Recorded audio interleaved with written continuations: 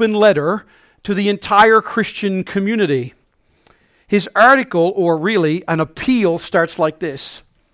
There is a serious problem within Protestant evangelical Christianity. We love right preaching and teaching more than we love right living. We love power and authority more than sacrifice and submission. We love honor over humility. We love being led by popular leaders who make us feel good more than following the despised and rejected one who has no beauty or majesty to attract us to him, the suffering servant of Isaiah 53. He closes with this: we want King Saul over young David. Now, in full disclosure, he goes on to say that not all Christians are like this, but that there is enough, at least professing Christians, and the problem is bad enough that, like Daniel of the Old Testament, we must, all of us as professing Christians in our country and in this church, I call you to at least confess this and turn ourselves to the proper reading and praying and applying of God's Word. I don't think any of us can disagree with that. And I will admit that this is a bit of a bummer way to start a sermon. This is not how you get taught to start many sermons in Bible college. But I do think I might have your attention. And if I have your attention, I want to ask you all 3 questions. And this is really the introduction to my sermon. This is what I want you to take with you through this entire thing. I hope it is what you wrestle with all day and maybe all week. I'm hoping that maybe even at your life groups, these questions will come up. Number 1, how are you doing spiritually? Now think about it. How are you doing spiritually? And here's what I mean by that and what I don't mean. I'm not asking what's happening in your life. I'm asking what's happening in your heart. How are you doing spiritually? When was the last time anybody asked you that? When was the last time you asked yourself that and really got honest? And how am I doing? And I don't mean in terms of a checklist. Well, I go to church every Sunday. I give a little bit. I read my Bible at least 5 out of 7 days. I pray more than I don't pray. Those are all isms, things. Why do you do what you do? What's your motive? How do you see yourself? How do you see God? How do you see both your family, your friends, your co-workers, your enemies? Number 2, how are you doing as a disciple of Jesus? So that obviously means, are you one? And if you claim to be one, how are you doing at being that? How are you doing at being a disciple of Jesus? In other words, how are you doing at being a Christ follower? You'll notice I didn't say, how are you doing at being a Christian? Because a Christian today, I think, has been a really watered down word. I first learned this in one of my trips to Israel when I met a fellow believer in the city of Jerusalem. And I asked him how he was doing, and he was a missionary there. And he said, Steve, I've learned in this city, I never tell people I'm a Christian, because that can mean any number of things. He says, I have to tell them I am a follower of Christ. I am a disciple. And it's funny how 2,000 years later, he had to go back to a New Testament label. Number 3, would you call yourself a disciple maker if you're a Christian or a follower of Christ? As you evaluate how you're doing spiritually, as you answer that question deep within your heart, am I really a Christ follower? Do I follow Jesus? And if you do, has that encounter, that relationship so overwhelmingly affected you and transformed you that you can't help but spread that to others? That's why I wanted you to see that video. You see, that video wasn't about a gimmick or a program. That video was about people being so overwhelmingly affected by a relationship with Jesus that it oozed out of them in every part of their lives. And so we're learning about Jesus in John chapter 1, who He is. John 1 to 18 tells us that Jesus is God. John goes even further and says he is the creator of the universe. All things were made by him and for him. In John 1 to 18, we find out why did he come. We find out that Jesus came to display the glory of God the Father, to display God's love in the form of himself, Jesus. And he did so with grace and mercy. He came to announce a people for God. People that would be made right with God and adopted and given power and forgiven. And this word saved, which means restored, and then indwelt, and then given a new name and a new task. And we see it in John 1, 35 to 42. So, the question that might follow these, how you answer these questions, how I ask you, what do you think of Jesus? What I'd love to know, if I could, it is such an unnerving experience to stand here and look into the faces of human beings and make eye contact with people, and as much as I know you or know of you, to be humbly understanding that I don't know what goes on behind your eyes. And you don't know what goes on behind mine. But Jesus does. And how do you respond to that? How do you respond? Now, we've already seen that some believers, some will believe and others will reject. But we'll see even in this, all are given the invitation. Plus, those who do believe and trust in Jesus, those who see Jesus for who he is and why he came, more than should, they can, or they're commanded to share him. They cannot not share him. And that's what I'd love to know. I'd love for people to know me, and I'd love to know people that have so met Jesus, you can't not share him. That's a double negative. You can't not share him. That you're just overwhelmed to do it. And in this scene today in John 1, 35 to 42, it's day 3 of our week of the gospel. And let me tell you about the actors in this scene. You've got John the Baptist, the rugged preacher. You've got the man who said and exampled, you don't make much of yourself if you know Jesus. You make much of Jesus if you know Jesus. And the mark of knowing Jesus, as we learned, is humility and patience and long-suffering. And wait a second. I've read that somewhere. Haven't I read that somewhere? John, that's in the Bible somewhere, isn't it? Yeah, that's right. Yes, that's right. It's in Galatians. I'm sure it's somewhere. Galatians 5:22. But the fruit of the Spirit, look at this, is love, joy, peace, patience, kindness, goodness, faithfulness, gentleness, self-control. I love this sentence. Against such things there is no law. And those who belong to Christ Jesus, now this is graphic, have crucified the flesh with its passions and desires. And if we live by the Spirit, let us also keep in step with the Spirit. Wouldn't that make sense? If you claim to live by the Spirit, then live how the Spirit would prompt you to live. If I claim to be married, shouldn't I act like it? Doesn't that just make sense? Like, that's not profound, is it? Like, that's just like, duh. Have you seen those commercials, the V8 commercials? Where someone says something obviously dumb and they just go, right, like just pop them right on the forehead?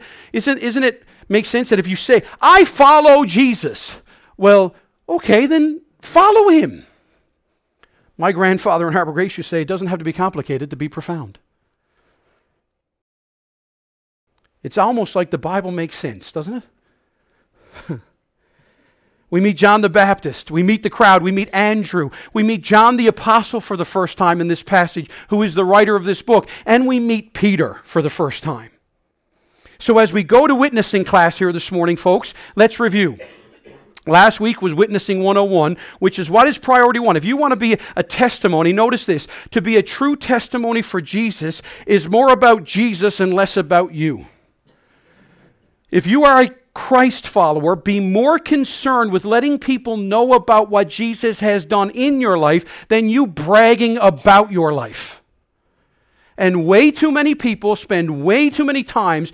I have been in church too long and I'm too jaded and cynical. I've heard too many testimonies that are like auditions for a television series. Which is, oh, God saved you from this. Well, let me tell you what he saved me from. You did drugs. Well, I did horse tranquilizers. Like, and we're always one-upping each other in our testimonies. Rather than just let people see Jesus. I get to sing with my wife. My wife was here. And as you probably saw, we are as different in personality as two human beings can be. Because Deb is very contained and I'm very not contained. All right? But I have a very different testimony than Debbie. My testimony is often something I'm ashamed of. The things that I've done, and yet Christ was so good to save me.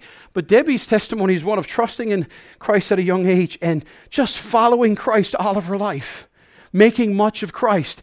And I will tell you, as I became into ministry and would do things with teenagers and then college kids and became a pastor, do you know that every day that ticks by and every year I get older, I admire her testimony far more than anybody else's.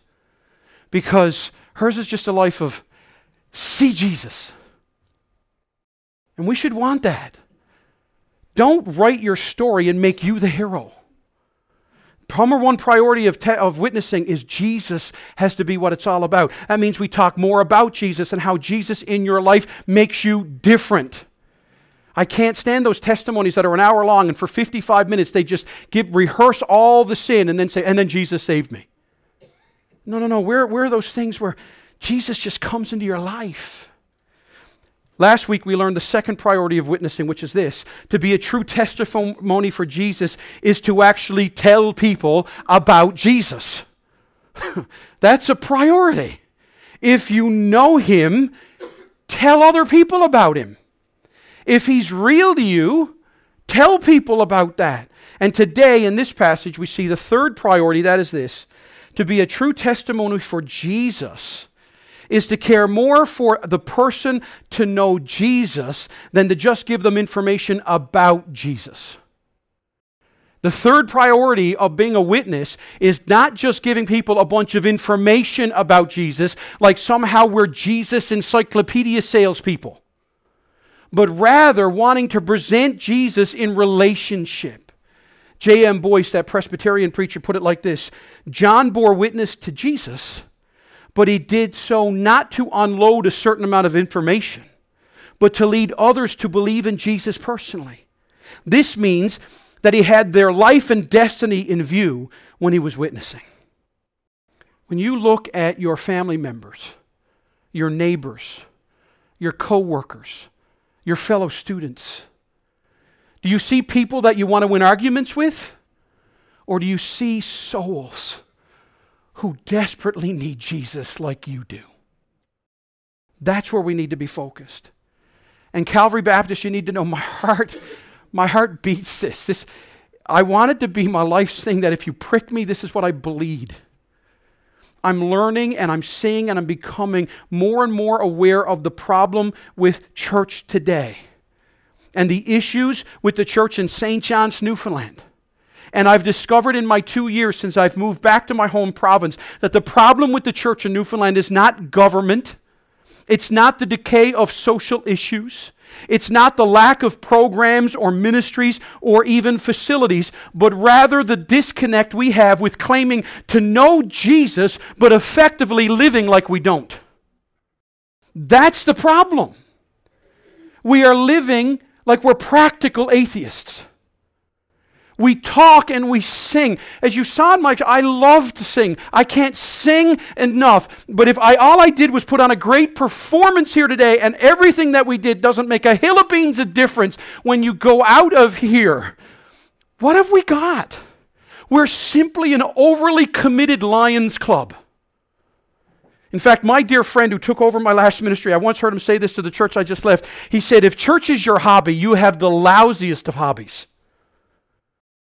Church has to be so much more than that. And so we cling to Jesus. But cling to Jesus more than He's like life insurance or fire insurance. Cling to Jesus more than He's just your heaven real estate broker. Cling to Jesus because He's our Lord and Savior. Did you ever listen to what David said in Psalm 18? In Psalm 18, this is how David begins this psalm. I love you, O Lord, my strength. Now listen, the Lord is my rock and my fortress and my deliverer, my God and my rock. It's like he's got to just repeat himself. In whom I can take refuge, my shield and the horn of my salvation, my stronghold. I will call upon the Lord who is worthy to be praised, and I'm saved from my enemies. Amen? Not bad. And by the way, when David says saved from my enemies, he actually includes himself in that. Because God has saved him from himself. David was a man, the Old Testament tells us, after God's own heart. Have you ever really pondered that title for that dude? David was not a man after God's own heart because he was perfect or because he was always obedient. He wasn't a man after God's own heart because of his wisdom or his power or even his accomplishments. If you study it out, he was a man after God's own heart for his faith. That succeed or fail, it was God to whom he ran. It was God to whom he submitted and trusted. And as a result, David was not only a witness, but the best type of witness. He could show you all of his faults and say, don't look at me, look at my Savior. That's what makes for a great witness. So let's go witnessing, or let's go to witnessing class. John chapter 1, 35 to 42. Here's what John the Apostle says. Writing about himself now, he says, the next day. Now if you follow in John chapter 1, starting in verse 19, you begin a week. There's this day, the next day, the next day, the next day, and you get 7 days from chapter 1:19 to chapter 2:11, all right? And that's important. So this is the next day, day 3. John was standing with 2 of his disciples. And he looked at Jesus as he walked by and said to these 2 disciples, behold the Lamb of God. There was his witnessing persona. There was his program. Guys, there he is. The 2 disciples heard him say this, and I love it, and they followed Jesus. They used to follow John. John says, here's Jesus, and they go, okay, we'll follow him. And off they go. Jesus, verse 38, turned and saw them following and said to them, what are you seeking? I don't know about you, but I know there's many times in my life I've gone to God and I've said, God, I'm looking for you. God, I need you. God, I don't have answers. And I've literally, through his word, through people, I've heard, what are you looking for? What are you seeking? And they said to him, Rabbi, which means teacher, where are you staying? Now, if you had access to Jesus and he was right there and he looks and says, what are you seeking? What would you blurt out? Have you ever had that when you've met someone that you know is either powerful or influential or famous or whatever like that? When I worked, before I got into ministry, I worked for this company called Winners. And I was going to my first set of managers meetings, and I got on the plane, and I happened to get sat next to the owner of the company. At that time, before he sold the company to TJX, which is TJX and TJ Marshalls and all those things, he is a guy named David Margolis. And so I sit down to him, and at first I don't even realize who I'm sitting next to. And as the plane takes off, I get up, and another person on the plane who I knew that was a manager says, do you know who you're sitting next to? I said, no, that's the owner of Winners. That's David Margolis. I'm like, go on. You know it is. That's like your boss's boss's boss's boss's boss. He writes the checks. So now I'm all nervous. And I go back, and have you ever been so nervous and you want to go like, how are you? Or it's a nice day, and then you blend it. How a nice day? Like you just really, like you just do something colossally, and you're like, how in the world did that come out? And so I went over and I was all nervous, but I wanted to look confident because I wanted to impress the owner. How nice day? And I could see him look at me like, and he actually had a set of look that said, this has happened to him before. And so here are these disciples. Rabbi, where are you staying? Notice Jesus in verse 39, and he said to them, come and you will see. So they came and saw where he was staying, and notice, and they stayed with him that day. For it was about the 10th hour. Now, if that's Roman time, that means it's actually 10 o'clock in the morning. If it's Jewish time, it's actually 4 o'clock in the afternoon. Either way, they spent time with Jesus. In verse 40, one of the 2 who heard John speak and followed Jesus was Andrew. So now we find out that one of the 2 is the disciple Andrew. And he was Simon Peter's brother. And notice, he first found. So when they go and they say, Rabbi, where are you staying? And he says, come and see. Andrew, before Andrew goes, he instantly goes to find his brother. He can't even go without first, because he first found his own brother Simon and said to him, we have found the Messiah, which means Christ. And he brought him to Jesus, and Jesus looked at him and said, you are Simon, the son of John, or the son of Jonas. You shall be called Cephas, which means Peter. And may God add his blessing to the reading of his word. And I want to know what stood out to you, what grabbed your attention. And I just want to quickly run you through 4 things. Witnessing 201. Number 1, make Jesus known. Making Jesus known.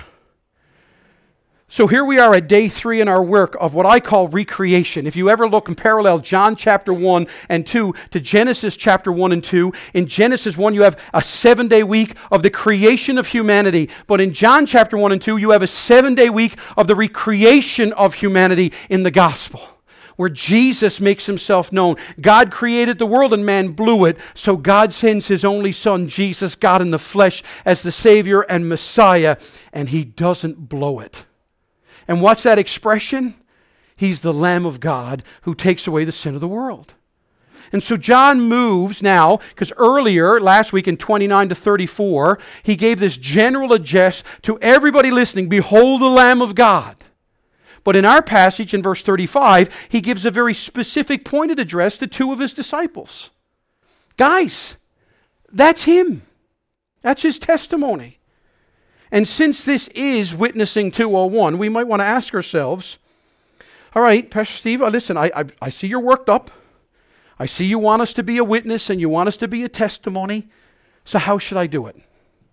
I heard the priorities, that's great, they're markers, but in real life, how do I get out there? Now, some will tell you that you need to go to your friends and your family, even strangers, and you need to use the direct method. You just walk up to people and go, you need Jesus. And there's been all types of ways that's done, right? You know, you proposition someone, if you died tonight, do you know where you'd spend eternity? Or, you know, you come up with someone, you're pumping gas, nice day. Yep, do you know who made the day? I'm sorry, my sarcasm's coming out, because I find that the delivery system we have as Christians is often very cheesy and not real. Others will tell you you need this relationship way. It's kind of an indirect way. You know, the one thing we've all gotten out of this. So you go and you build a relationship with someone. You spend time with them. Remember the video I showed you last week where it talks about 40 cups of coffee? Where you just go out with people and you talk with them and you talk with them. Well, the truth is, John the Baptist did both. He both proclaimed it to anybody and everybody, behold the Lamb of God who takes away the sin of the world. And then he's also very specific with 2 guys that he had a relationship. Guys, remember all the things we've been talking about? All the things I've been telling you about? This is him. Allow me to introduce you to Jesus. He's the Lamb of God. And you'll realize that he spoke to the crowds as well as individuals. You see, the one thing we've all got to get in this passage was John the Baptist isn't interested in followers for himself, but making Jesus known so that others will follow Jesus. If you want to be a witness and a testimony, just simply make Jesus known. Now, if you're like me, and I think some of you are, I'm weird and unique, but I don't think I'm completely void of comparisons. What do you do if someone says to you, what is it about Jesus that fascinates you? Why do you follow him? What do you say? What would you say? Well, for starters, why not? Well, because the Bible tells me he's the Lamb of God. He's the sinless Savior. And he died for my sin. And he's forgiven me. And he'll forgive anybody. Take the gospel we are studying, the Gospel of John, and tell someone about how Jesus claimed to be the bread of life. You know, there are these I am statements all spread out through the Gospel of John where he says, I am the bread of life. I am the light of the world. Then he claimed to be the gate by which people entered, and he claimed to be, I am the good shepherd. In John 14, he said, I am the way, and I am the truth, and I am the life. In John 15, he said, I am the true vine. And trust me, when I tell you, try this out, and you'll soon discover that this stuff creates conversations. If you will dare to have these conversations with people simply by telling them what you've discovered. See, here's the problem. If all you are is a disseminator of information about Jesus, you will be immediately intimidated if you don't think someone you're talking to is interested in the information you have to tell them.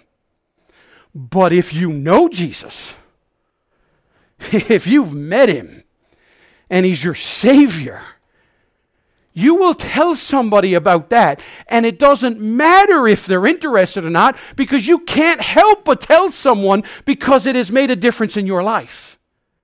And if you will do that, because you've experienced that, you will be the most effective witness and testimony. Why not tell people about the book of Romans? People want to know, why do you go to church? Why are you so fascinated about Jesus? Why do you have all this? Well, because I know that Romans 3:23 tells me all have sinned and fall short of the glory of God. And I know at least that's true of me. Because I'm a mess. And even when I try to keep it together, I can't. But then I read Romans 6:23 that tells me that the wages of sin is death, but the free gift of God is eternal life in Christ Jesus our Lord.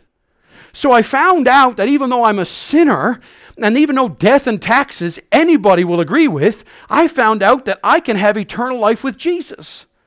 And then Romans 5:8 explodes and tells me God shows his love for us, and that while we're still sinners, Christ died for us. So now I know that even though I'm a mess, and even though I'm a screw up, and even though even my attempts at goodness are still silly in the eyes of God, he loves me. And it's not about me. It's about his love for me. And then I can say, now, here's what I learned in Romans 10, that if you confess with your mouth that Jesus is Lord and believe in your heart that God raised him from the dead, you will be saved. For everyone, notice that, not for some people or for most or for the ones who get the right formula, anyone who calls on the name of the Lord will be saved. Now, folks, listen, I'm sorry, man, does that not excite you? Like, really? Amen. Oh, praise God, Mary's here. But I want you to notice something. If you look at those verses, see, you'll need to live a life of faith that says this is true in your life. Not just information you have to pass out to sound smart. If this is true in your life, I promise you, folks, you will have countless open doors to give other the words of life. And by the way, this here doesn't matter if you're an extrovert or an introvert. This doesn't matter if you grew up in church or you just walked into church today for the first time. It doesn't matter. So you make Jesus known. Step 2, take the first step. Did you see that? See what I did there? Step 2 was take the first step. Okay? Follow along in the scene. These two, John the Apostle and Andrew, they leave John the Baptist and they go after Jesus. And as they do, Jesus turns and asks a very important question. What are you seeking? Why are you here? Why did you come to me? And if you've ever read the Bible, you will find that Jesus does this often. People will come to him with questions and things like that, and he'll answer questions with questions. He'll make a statement that just stops you cold. You think of the rich young ruler, right? We talked about it in Sunday school this morning. This rich young ruler comes in, what must I do to have eternal life? And Jesus says, well, keep the law. And he says these things that just arrest us. And I don't want you to miss what the Apostle John wants us to see. That discipleship is defined in terms of fellowship with Jesus. They wanted to be with him. They wanted to spend time with him. Folks, you can't have Jesus without knowing him in relationship. This is the problem in the 21st century Church of Canada, United States. We dole out Jesus like he's something in a Cracker Jack box. Versus, you got to know Jesus in relationship. He's not a lucky charm. He's not fire insurance. He's not your ticket into heaven. Jesus is the living Son of God, the Messiah that is the Christ. That's who he is.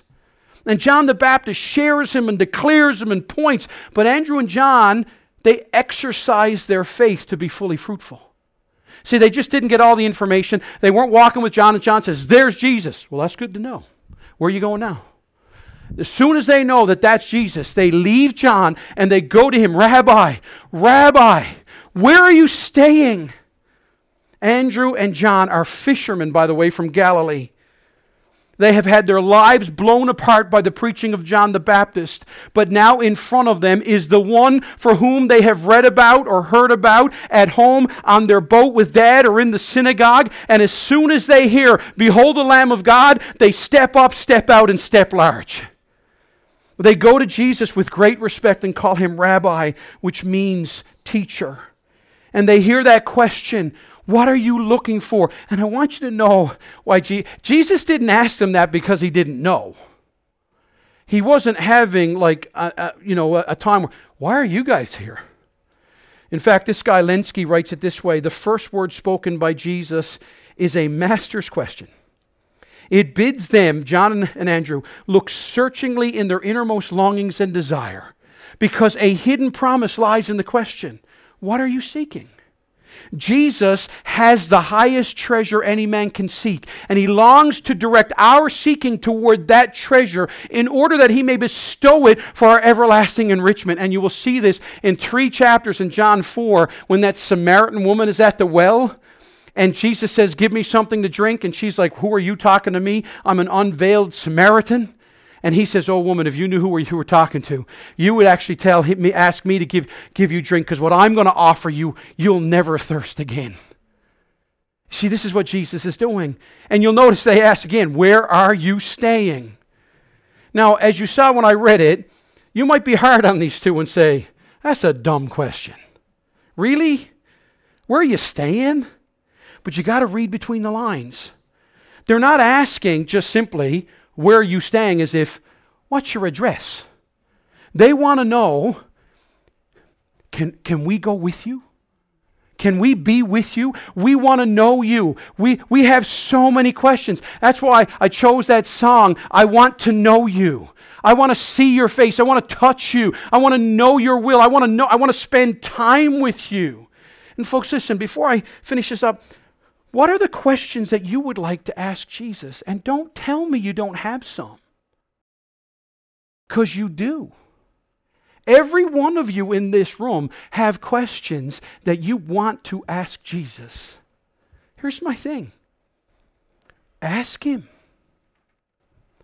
Go to him in prayer. Open up his word. Go to church. Get in a life group. Find him. Go say to him, Rabbi, where are you? Where are you? And you will find him if you are desperately and urgently and passionately calling out to Jesus. I will tell you that anywhere and everywhere in the Bible, you will see this. He comes. And I love this because notice what he says in our passage. Come and see. Come and see. This was his invitation. Come and see. Tasker, this commentator says, is in fact bidding these men to do something more than discover where he's staying for the night. He's inviting them to come and gain from him an insight into the mind and purpose of God himself. Have you ever longed for God and didn't then allow that longing to get shoved away by work or family or fears or peer pressure or whatever, and you've just simply doggedly pursued him? If you have, I know what the answer to that question is. You will find him. You will. Every time. And what happened that day and night? Before they even go, Andrew turns to number 3, sharing Jesus with others. So make Jesus known, take the first step, and just start sharing Jesus with others. You see, on this third day, when he says, behold the Lamb of God, it's not a general statement, it's a specific one. And now Andrew says, I've got family here. And if John is telling me that's Jesus, and he goes and says to Jesus, where are you staying? And Jesus says, come and see. Andrew's first reaction is, how can I go and not take my brother? And the very first thing, he becomes an instant witness. He doesn't have a 4-year college degree. He hasn't been to small group and done Alpha or Christianity Explored. All he knows is, I found Jesus. And whoever else wants him needs to know he can be found. Where are the Christians in St. John's that are more concerned or more excited to simply tell other people, I found Jesus? And don't ask me how, because I'm an idiot, but he found me. And all I want you to know is, I'll take you to him. And it's as simple as that. Where are the Christians that will just be excited? And I love this. So Andrew goes to his brother and goes, Peter, listen, I went to an 8-week study, and I studied from Genesis to Revelation, and I put it all together. And I think I've come up with a real logical dissertation here for you to try and convince you to follow me as I go find this dude. He just goes, listen, I found the Messiah. That's his full extent of his testimony. I found the Messiah. And we're going to go talk with him. He said we can come. We can go and talk with him. Christians, truth is not afraid of a question. Don't not share the gospel because you're afraid someone's going to ask you an impossible question. They will. Because every human being is different. And how God answers your questions will be different than how he answers somebody else. What you can do is say, listen, come with me and we'll go to the man who has all the answers. You see, if you try to witness under the premise that you have all the answers, you are setting yourself up for failure because you're not God. And you will screw up. Be more concerned with showing people Jesus. Share people with Jesus. There's something here practical for everybody this morning. When friends or family are hurting, and everybody in here has someone that is.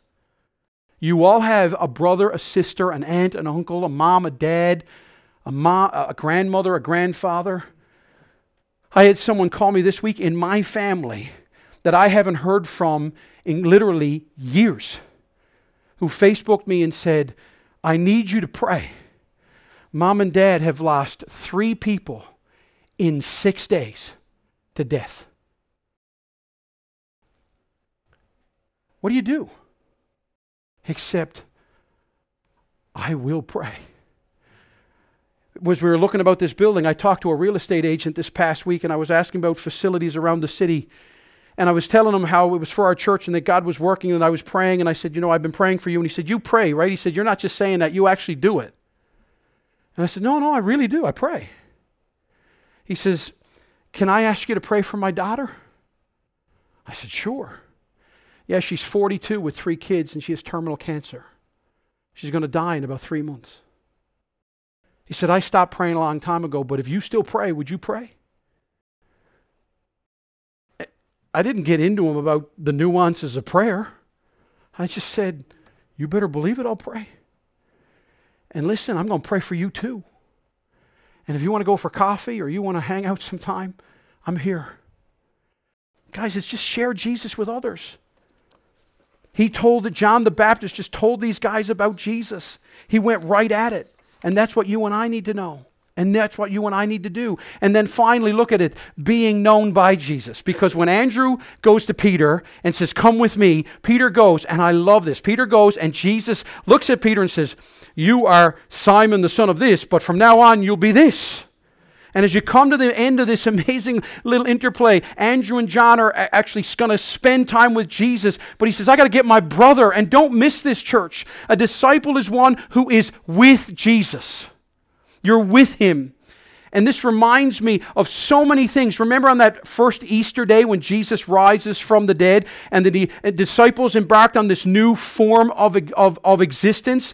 And what did they do? They instantly have to share it with others. And Peter is the one that is sent for in both accounts. When Jesus is first discovered here in John 1, the first human being that someone goes to is Peter. When Jesus rises from the dead and other humans see him, the first one they go to is Peter. And you'll see all these little parallels. And this is what happens because Jesus says, you're going to be now Cephas, Peter. And when you go to Matthew 18, you realize that was an important name. Because he says, your name is Peter on this rock. And he says, Peter, I'm going to use you. I'm going to give you not only a new name, but a new identity and a new task. And so John the apostle becomes a disciple whom Jesus loves. And Andrew becomes the witness used to bring Peter. And Peter becomes, Peter. And see, what I want you to realize, there's nothing better than being known by Christ. There's just nothing better. than being known by Christ. And it doesn't matter. Jesus knows your needs, your secrets, your faults, your sin, your flaws, your junk, your pride, your depression, your selfishness, your selflessness, your overestimation of yourself or your underestimation of yourself. But He loves you and He bids you come and see.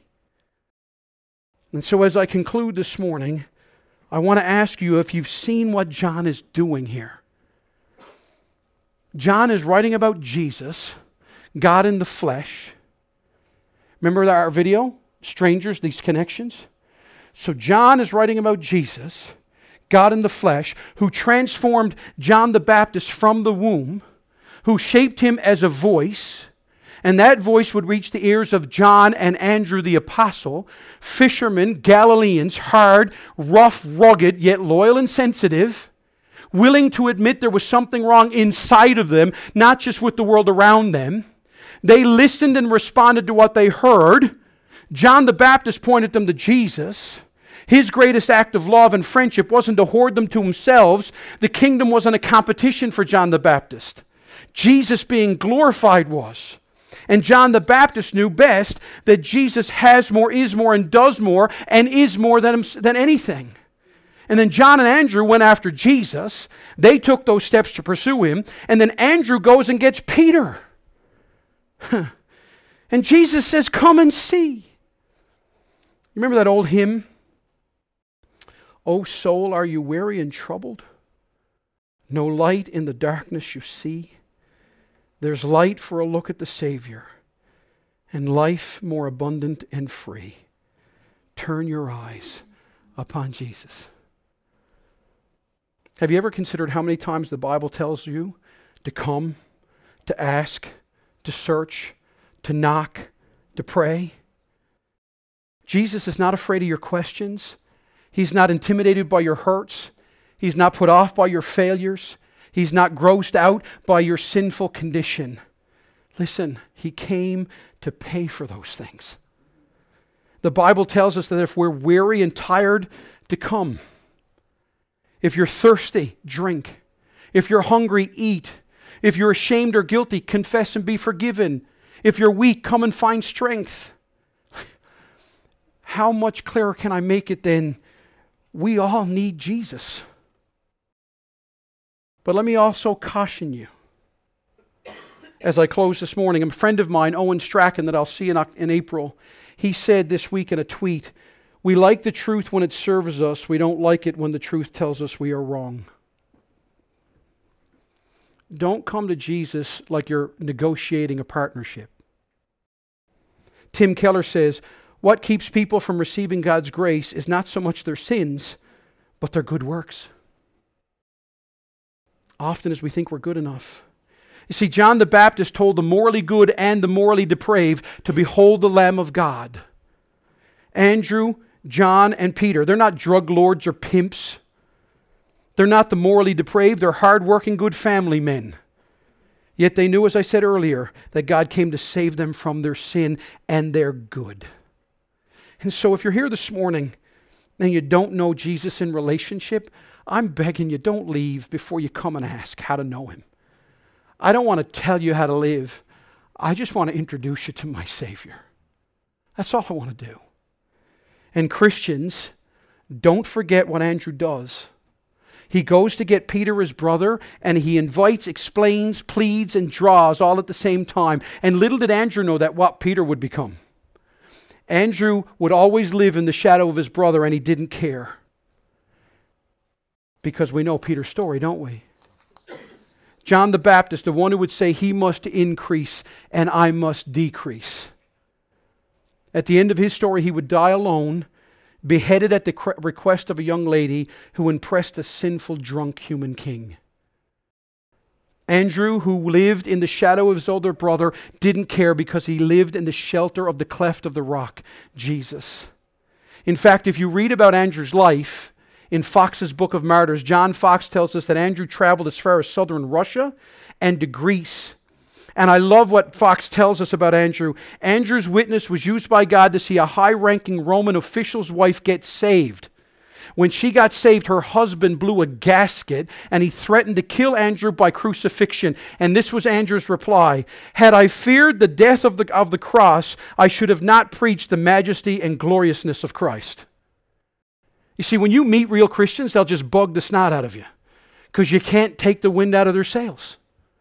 If you threaten them with death, they go, "Okay, I get to be with Jesus." If you leave them alone or you jail them, they go, "Okay, now I've got a captive audience to tell about Jesus." Like, real Christians are just annoying. John was arrested and tortured, and by the power of the Holy Spirit he remained faithful. And the judge pleaded with him not to cast aside his life. And John Fox tells us that Andrew pleaded with the judge not to cast aside his soul.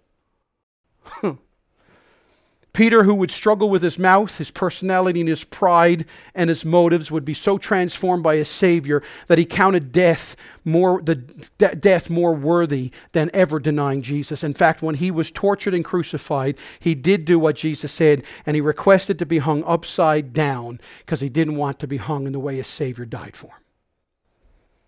So here's my questions. Each one of us here is a testimony and a witness. If you claim to be a Christian, a Christ follower, here's my thing: will you be? What is your testimony? What is your witness? And this morning, if you are a follower of Jesus and you believe in Him and trust Him, then will you join me in saying this? Because I'm united to Christ, I'm forgiven. I'm dead to sin. I'm holy and righteous in God's sight. I'm loved, adopted, washed, alive, and free. Amen? Amen. Amen. I got Mary and John here now. That's pretty good. Listen, Charles Spurgeon said, "You cannot have Christ if you will not serve Him." So church, go and be a testimony. And I'll go another step and say you cannot know Christ and not want to share Him. So go and be witnesses today, because Christ is enough. Let's close in prayer. Father God, I thank you for this opportunity to share from your word.